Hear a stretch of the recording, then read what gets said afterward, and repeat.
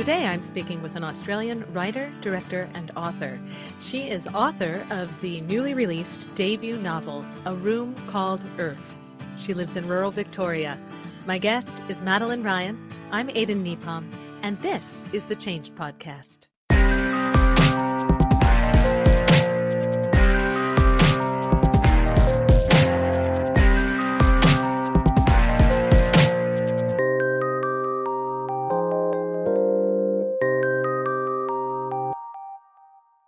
Hello, Madeleine. Welcome to the show. Hi, Aidan. Thank you so much for having me. I'm thrilled that you're here. I am absolutely thrilled that you're here. I have had a chance to read your book, and I love it very deeply. I'm going to show everybody that I have it as proof that I have been reading it. Thank you. High five, book 5.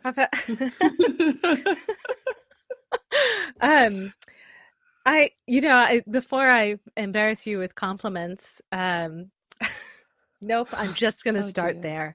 I think what I really like about it is, first of all, I have to be really honest, and I haven't taken a lot of time to read books on paper in a long time. Sometimes I'll listen to books in the car, but now I'm not driving anywhere, so I'm not listening to books either.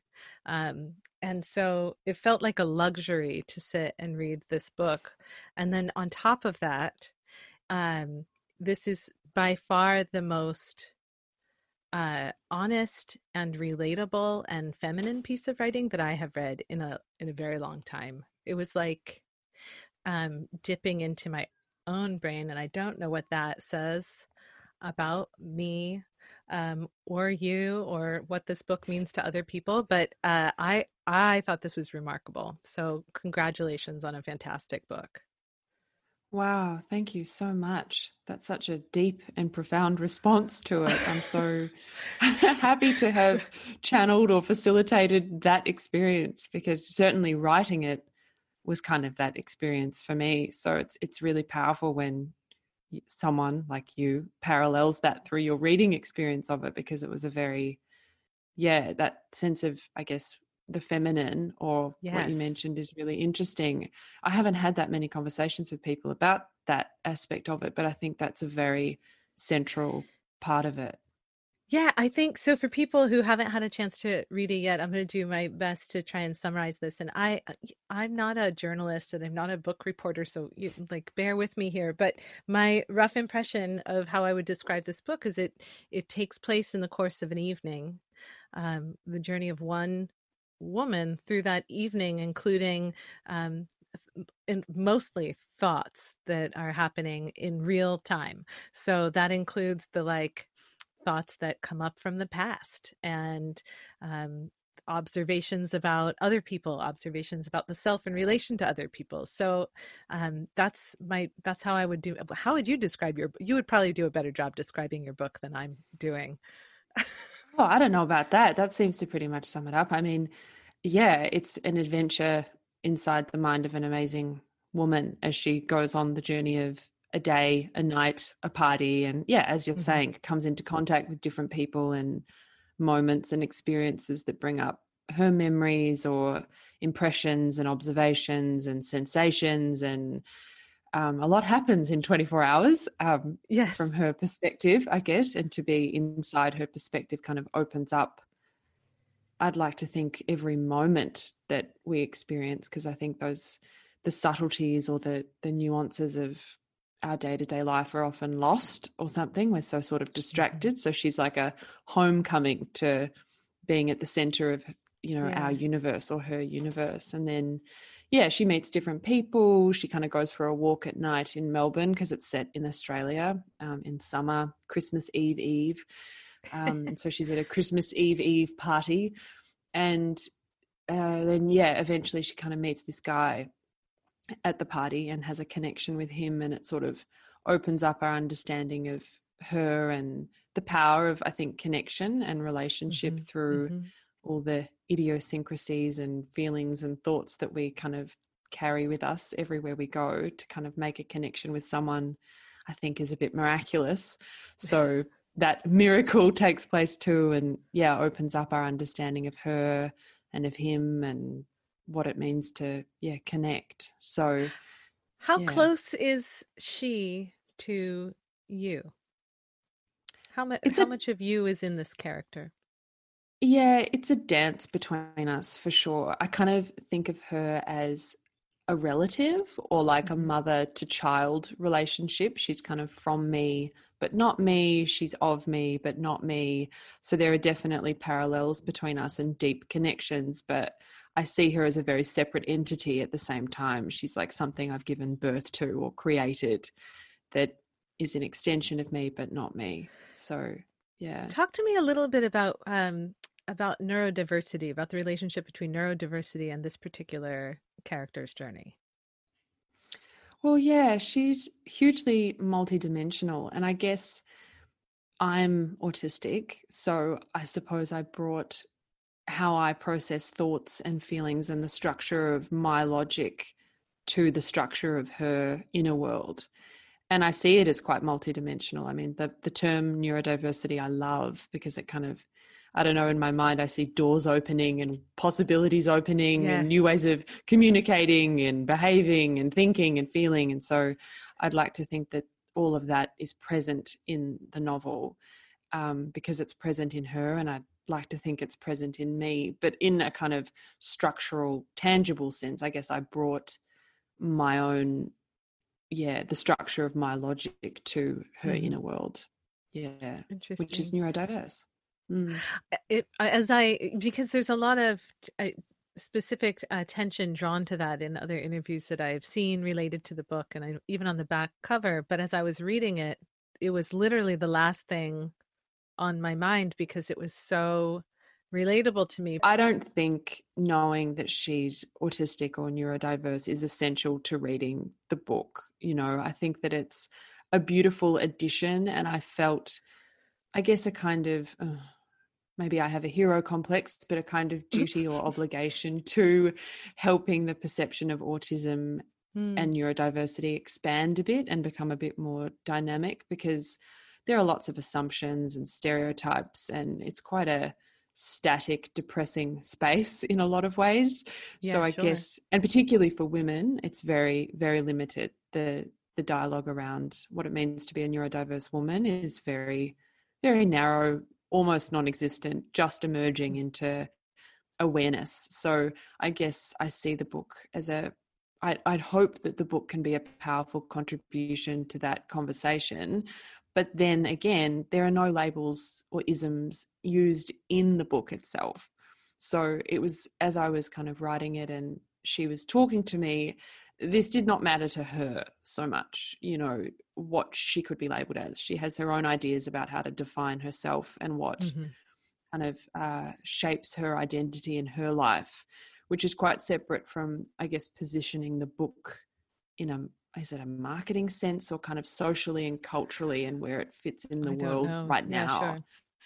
So, you know, I could imagine in 5 or 10 years, excuse me, that, you know, having it on there might mean a completely different thing, or it might not even be Mm, necessary, or I don't even know. It's sort of a constantly evolving thing, like words and labels and meanings often are. So I'm aware of its power. And yes, a lot of people in the interviews that I've done so far have sort of been interested in that. And I think that that's healthy because I wanted it to open up ideas about that.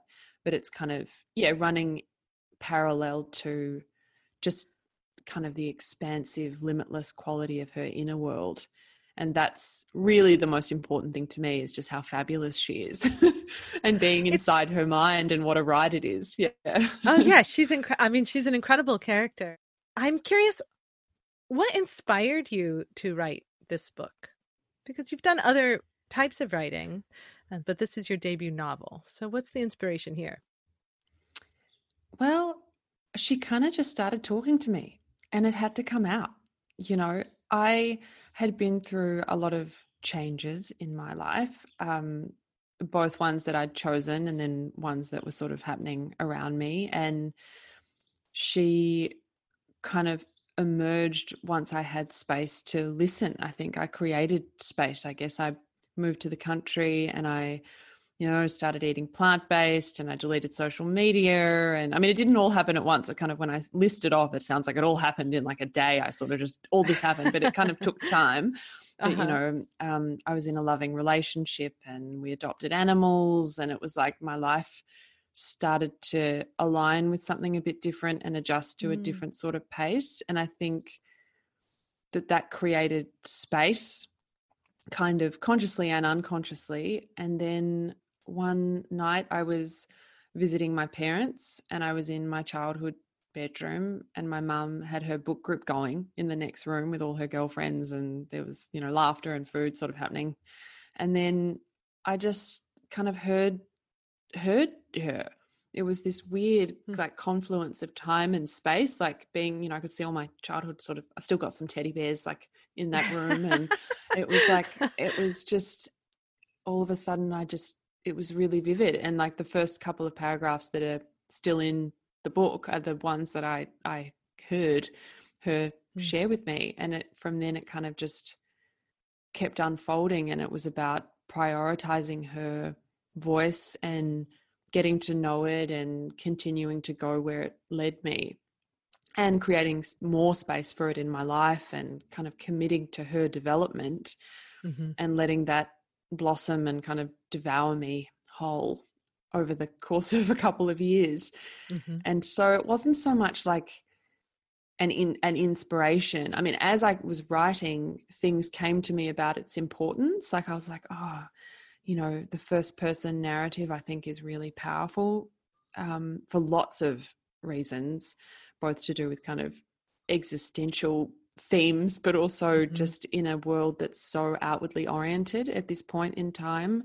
So many distractions, so many demands, so many, different influences upon our psyches at any given moment. I think it's really interesting to sort of go inside and be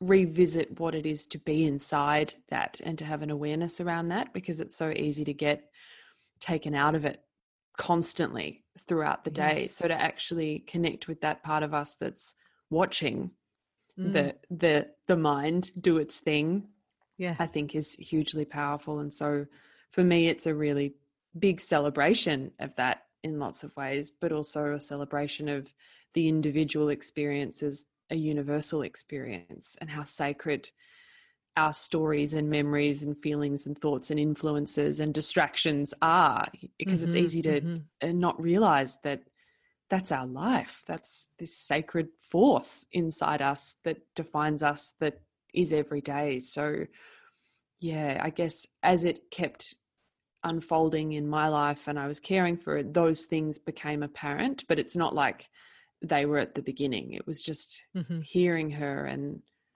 then giving her room to grow was sort of what happened at the start. Yeah. That's lovely. So what about you? What about your relationship to change? You mentioned you had gone through some changes. Do you, generally speaking, get excited about making changes, or do you find change in life to be challenging? It's become exciting. I feel like I've had to discipline myself and learn and grow and master the desire to control everything somewhat, to embrace change, because I see on an intellectual level now that change is life. Like, in a sense, those words are synonymous to me now, but it took me a long time to work that out and to not be scared of that, of the moving parts of what it means to be a human being.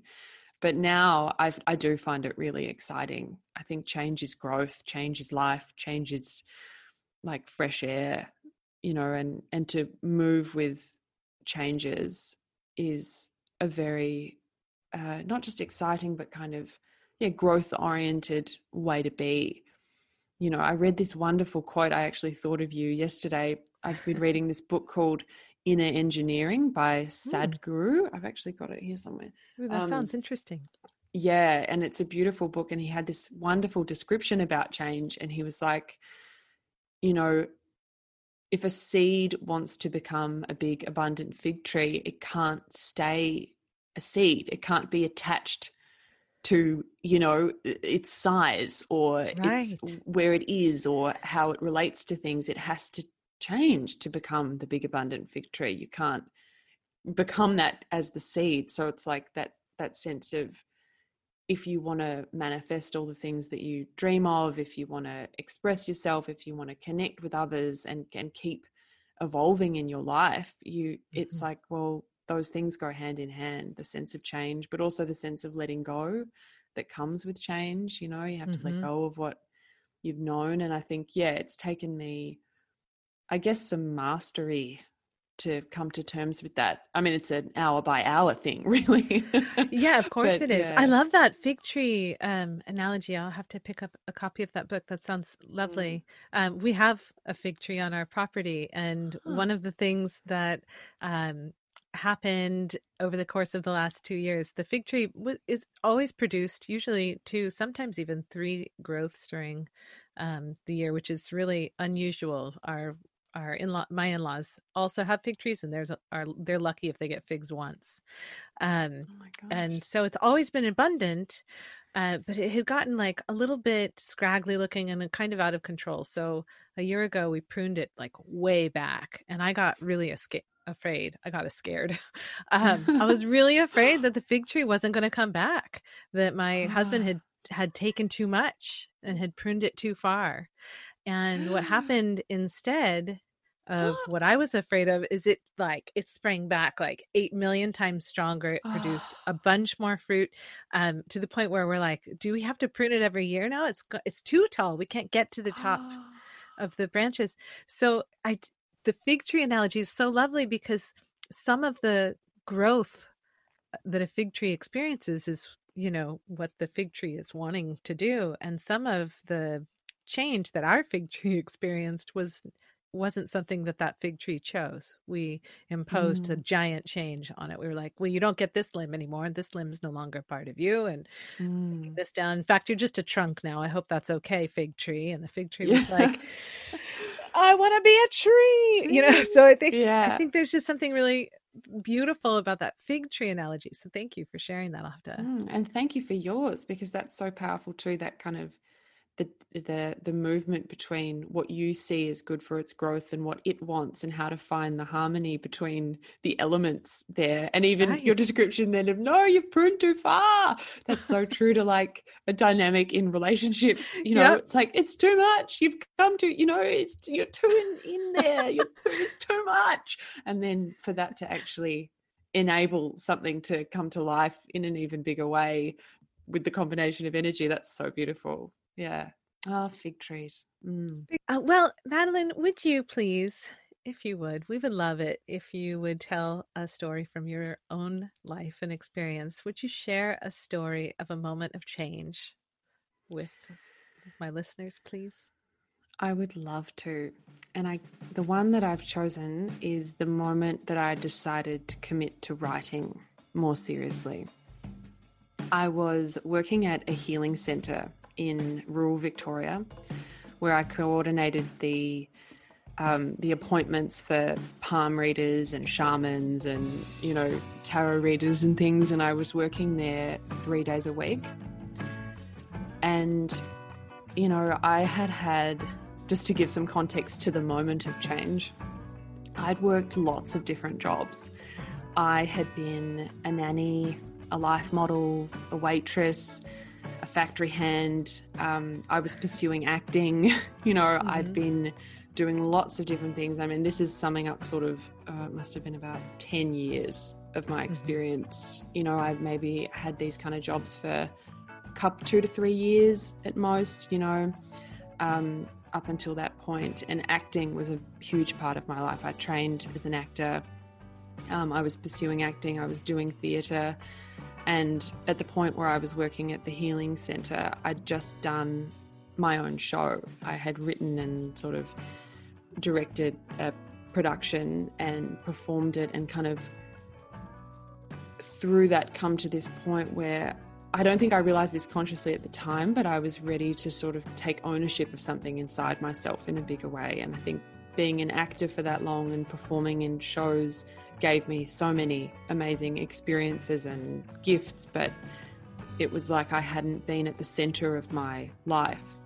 I was craving the spotlight, but it was sort of a process of coming into my own on my own stage, in my own existence. So all of these things were kind of whirling around, and I'd started writing about the experience just kind of at home, of coming off hormonal birth control, which was a really huge step mentally, emotionally, physically. It completely like cracked open my whole, body, mind to wean myself off it. And so that was tied up. So it's a very multifaceted moment, this moment. My parents are both journalists, writers. So I also grew up around writing, and I journaled like crazy, and I studied literature, and it was always there. It was always a big part of my identity in lots of ways because of my parents, but also because I was always drawn to it. I was always drawn to kind of expressing through the written word. And when I studied writing and literature, that was a bit of a tormented experience, actually, and I think that scarred me a little bit. I found the sort of the criteria that I had to meet at uni more challenging, and I had this lecturer at the start of one of the semesters kind of said, a lot of the good writers in this room are going to fail. In fact, all the ones who are probably going to succeed in this room are going to fail this subject. And I thought, oh my God, I don't know what that means for me. I'm really confused. I think I'm an actor. I don't know who I am. I'm not going to walk out. But for some reason, I think I'm going to remember that he said that for the rest of my life, And so I had this quite fraught relationship with writing, even though it brought me great relief. It was a source of ease and comfort and a part of myself that was soft. And I was so identified with pushing and trying all these different jobs and going for roles in plays and, storming onto the stage and being, the actor. I was the actor. Surely I'm the actor. And also my parents were film and television critics, and they were always watching actors. So it was like, hello, I'm the thing. I'm one of them. I'm one of the beautiful things you can see and watch and celebrate, and think about all the time. Look at me. So it was at this point, though, at the healing center, that I would work on the desk and coordinate these appointments, and they had oracle cards and crystals and all sorts of things in the shop. And I can't exactly remember what the card reading I did was at the desk. I wish I remembered which deck of cards it was and what it was. I mean, using cards has become a big part of my life, but I just remember it was just like a knowing happened. And I was like, I need to do something to care for that part of myself in a deeper way. And I went to the boss of the healing center and I said to her, at the moment I'm conscious that the days I work, it's like there are 2 days. And then it was like I can't remember exactly, but I think I was working Saturday and Sunday and then Tuesday. And I sort of said to her, look, I want to write and I want a solid block of time. So if we could put my days closer together, if we could have Saturday, Sunday, Monday, and then I could, write the rest of the time, that would be amazing. It would then just give me that psychological sense of like, that's my main commitment and that's what I want. And she was like, no. She's like, no, that won't work for us. I'm sorry. Oh my gosh. And I was like, okay. And I thought for a minute, and I think I talked to my partner and I was like, I quit then. And I kind of found myself quitting for it. And she was like, what? We hired you because I want to write. I need time to write. Like, that's why we hired you. And I was like, okay, well, that doesn't work for me though. The setup, if the days had just been together, psychologically I could have committed, but you don't want that. And I then don't want to do this. And it was this, all of a sudden I was in this abyss you know, I'd constantly been having these kinds of jobs that now I see the richness of experience they all gave me, and the people that I came into contact with, like her, and like so many, were so valuable. But it was this jumping away from whatever that frequency of, you know, constantly searching and being hungry was, into this space of like, okay, it's writing. Like, now I really have to commit, because I also need to, you know, survive somehow, Right. you know. So it's all of a sudden, so it was an internal change. It was like an internal shift, but had this huge ripple effect through my physical existence quite immediately, because I didn't necessarily expect her to say no to just that small change. But I knew that I couldn't proceed with the commitment to nurture what the feeling writing gave me if I didn't say no in that moment. So it was huge, spiraling through time and space kind of vibes. And from there, you know, I explored different ways to write and to get paid, and it kind of became its own adventure and challenge and all sorts of stuff. But like, I fundamentally, though, that sense of committing to the thing that had kind of been there all along, and that gave me a sense of greater softness and flow and ease, was a huge change for me. And technically now that was 5 years ago, you know, and I've been in the way of that part of myself, in, you know, with challenges and through varying chapters and stages and guises and whatever. But like, I've essentially been in the way of those lessons and that adventure ever since. So it was such a powerful sort of moment. Yeah. Wow. Thank you. Thank you for sharing that. That is, I can just picture that conversation. And it's amazing to me how surprisingly common that is. I work with companies to teach communication skills. This is something I do. And one of the things that often comes up as examples is people want to know how they can delicately, gently retain their people while telling them no to things that are benign, like schedule changes. No, it's not, and it's not that in my mind, it's like, well, let's talk about flexibility, and let's talk about, building trust with your folks. So if it's about that you need to turn somebody's schedule request down, what is that really about? Are there a whole bunch of factors involved there? Then you can let them in on that conversation. And if it's because you don't want to, that's something to reflect on, right? Like, if you're just like, no, I don't like that, then what is that about? It seems worth looking at. And it's surprisingly common. And it really does seem like it's a small, like, just Monday instead of Tuesday, please. Seems A like so small and simple. yet a huge thing. I mean, in some senses, I'm so grateful that she said no, because I'd like to think that I was going to commit to writing in as profound a way if my time had been divided, still having those nice 3 days together as I'd requested, and then, Right. the rest of the time writing, that would have been great. But in a sense, her resistance, for whatever reason, kind of fast tracked the growth, as long as I wasn't then going to fall back on, oh, okay, never mind, I won't, which is just as available in those Right. moments Well, too. that's that fork in the road, right? That is Yeah. you were presented with a fork in the road. You had your request, you had sort of an idea. She says no, and now you've got two really obvious choices. And sure, potentially there were other choices available to you, but the really obvious ones are for you to just go, oh, okay, never mind, or to do what you did, which has Yeah, led you down a very interesting path.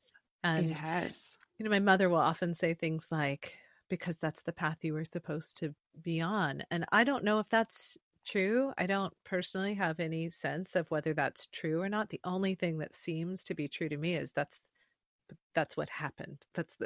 So you are Yeah. now on the path you are on. Yeah. What do you think would have happened if you had just said, "Oh, well, never mind then. I'll just keep doing this." I can't help but feel that I would have continued to have been presented with that fork in the road over and over and over again until I could kind of surrender, I think. I mean, there's something to what your mum says about destiny, I think, but I think that we have to be active players Yeah. in our destiny. It's like it sits there like waiting and it will keep appearing, but we make the choice about whether we're ready to take the jump or to commit or whatever it is, and I think I would have kept coming up against that, or not against, but I would have kept ending up at that fork in the road as you Mm. described it, in varying guises, I suspect, just continuing until I got the picture and just went into the abyss with it and allowed it to then guide me, as distinct from kind of constantly trying to kind of take the reins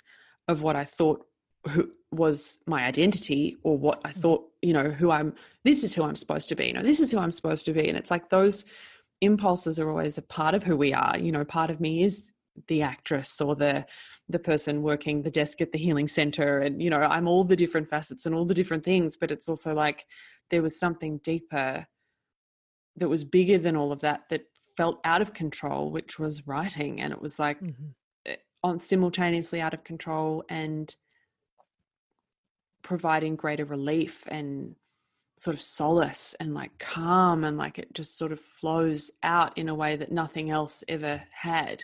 So it was like I had to take heed of that. That wasn't going to go away. It was always going to come up again in some other guise if I didn't listen. So I'm glad I chose to listen. It's just a matter of when we do, I think. Yeah. That seems reasonable. I buy that. Um, but I don't think it's always obvious. And it doesn't sound like even in that moment that it was obvious, right? It's like hindsight gives us the ability to reflect back and go, "Oh, that was a fork in the road," or "Oh, that was when the opportunity was really presented to dig in and be me," or whatever it is. Yeah. But In the it's moment, like, it's just fear. Yeah. yeah. I mean, I was curious. You said you Yeah. talked to your partner and Yeah. you thought it through before you. So it wasn't Yes. in It that was conversation. that day. It was the same It was that day. day. It was a quick Wow. turnover in many ways. In a sense, I'm having the image of your husband pruning the Yeah. fig tree. He said to me, just, he's like, you don't need this. You're more than this. Just do it. You don't need, Hmm. don't get caught up in that, or in those games either. Like, seriously, you're a writer. Just do it. Just cut it. And I was like, oh my gosh, I think I want to do that. I feel fresh air when I even think about that. Like, Yes. okay. And then it was like, he was very much in alignment with that. But, my parents were like, what are you doing? Do you know how? And so ironic coming from like journalists and writers, but like, are you kidding? Like, you're just going to try and freelance, right? Contribute now? Like, you're going to try and survive. Okay. Mm-hmm. And then they'd either go very silent when it came up, or they would sort of be like, yeah, well, good luck to you. Mm-hmm. It was quite jarring, because they'd always been very supportive of my being an actress, and were very sort of surprised, I think, by my choosing to write, which is, one of those beautiful ironies of how parent, child dynamics work, I suspect. Yeah.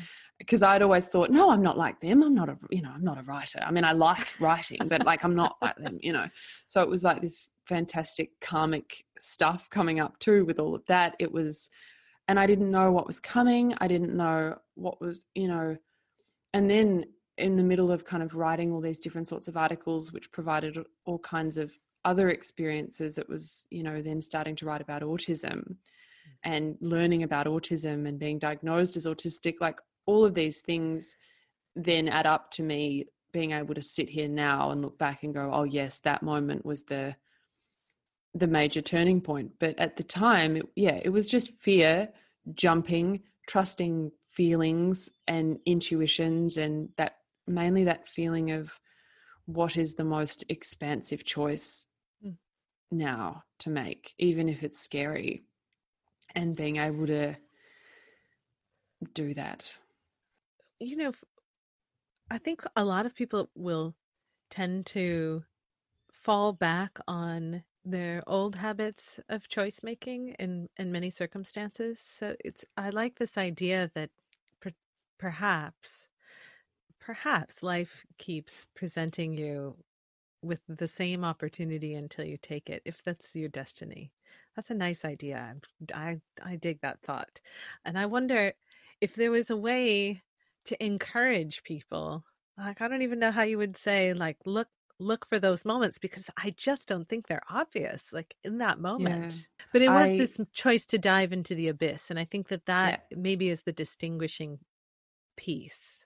And I think I've learned since that lesson, but also probably lessons before it and lessons since, that often the unknown, like to leap into the abyss and to go into that not knowing space, is so rewarding, like deeply, deeply rewarding, in a way that, while holding on to what's comfortable, is very powerful. You know, the things that are sacred to us are sacred to us, and they deserve to be honored, and all of that.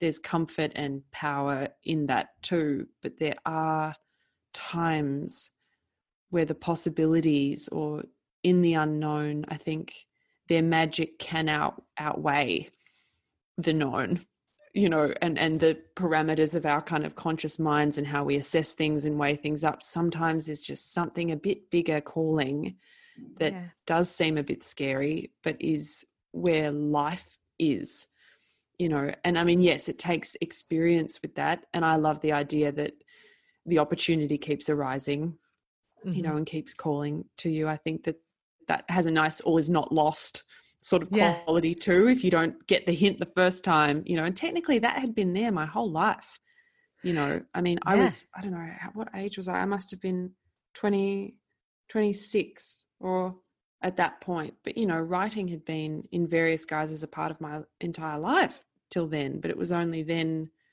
that something deeper clicked about it, you know. So the signs are, I think, always there. Things can seem surprising or shocking, or, you know, but I think that there's often, when you can look back and see that there were traces the whole time, it makes life also seem like a bit more of a kinder, gentler teacher. Even though in that moment it didn't seem that way, you know. I can also see how there were signs, and if you're open to that, those lessons can become perhaps more of an adventure that's like that we're an active participant in, rather than just like, whoa, like what is happening, what's going on, oh my god, I'm scared, and all of that's there. But it can become a bit more like, oh, this is life, whatever this sort of space of dancing between the known and unknown. Like, that's a healthy way to be. Yeah. Well, Madeleine, I could talk to you for days, I'm pretty sure. I definitely want everyone to go, if they like reading books, Yes. this is a good one. Books. Books are The good. unknown. The But is there unknown.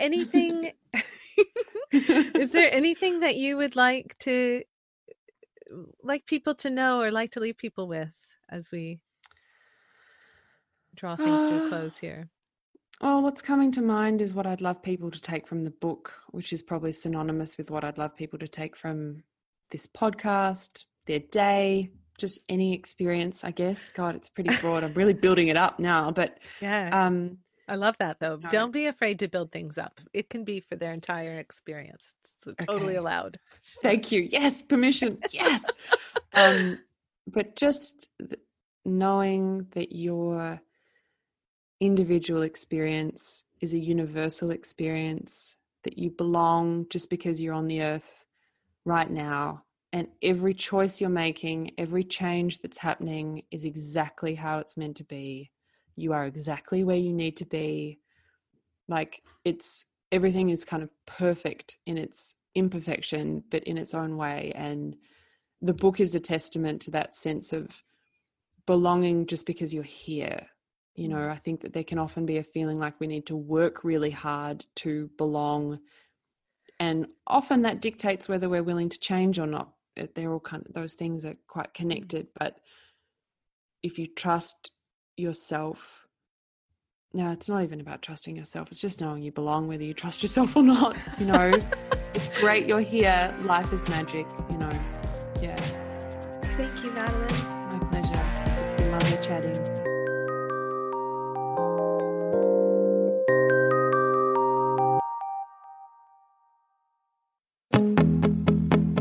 Isn't it a lovely and comforting thought that perhaps each of us on this planet has our own unique destiny waiting for us to find and fulfill it?